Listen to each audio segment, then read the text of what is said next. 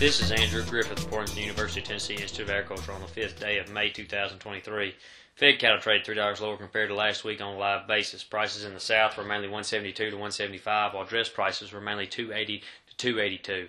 The 5-area weighted average prices through Thursday were $173.98 live, down $4.63 compared to last week, and $280.95 dressed, down $3.22 from a week ago. A year ago prices were $143.43 live and $231.60 dressed. Live cattle futures have lost a little bit of their luster this week. Looking in hindsight, June live cattle futures were trading near 161 at the end of February and early March. The contract price then spent 3 weeks making a $5 to $6 per hundredweight decline. This was quickly followed by a rapid increase in price that saw the June contract trade between 163 and 165 for much of April. This week, that same contract has traded $2 to $3 lower.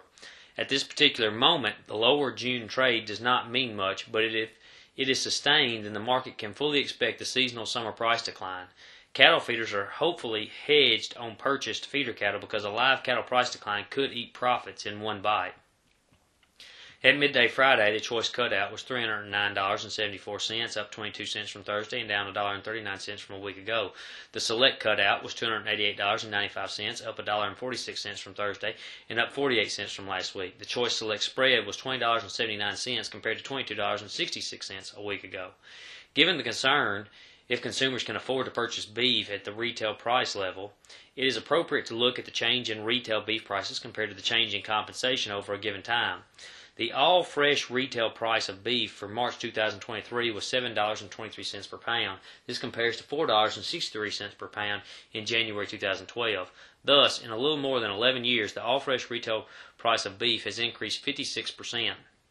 Based on Bureau of Labor Statistics, the total compensation per hour for civilian workers in the United States has increased from $30.69 per hour in the first quarter of 2012 to $42.48 per hour in the last quarter of 2022, which is a 38% increase. This is not a perfect comparison of beef prices to ability to pay, but it is important to note that the compensation values are overstated as it relates to disposable income. Looking at these two values alone, it is clear consumers would have good reason to cut back on beef. However, beef demand today is vastly different from 2012, which is why beef continues to be selected at the meat counter.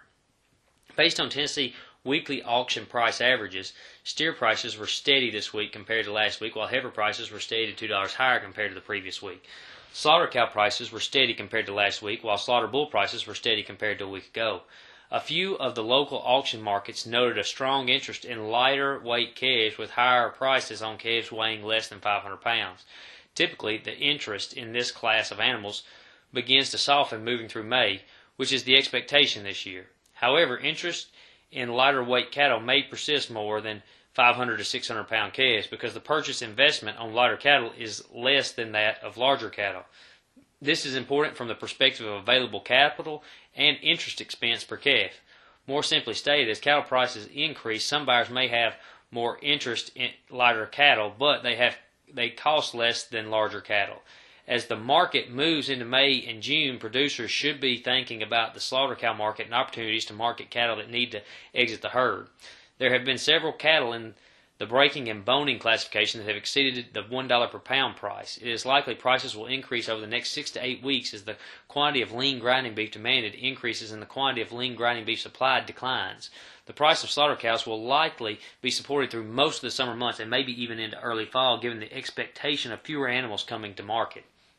The most difficult part of this market to predict is the general economy and its influence on beef and cattle prices. Moving from a time of hyperinflation to a time of high interest rates and then the possibility of a recession can put a damper on consumer attitudes. Only time will tell how this plays out, so producers should be managing price risk now. Some breeders may have heard or be impacted by the recent Kentucky cattle scheme totaling about 80,000 head of cattle and losses to many companies and individuals.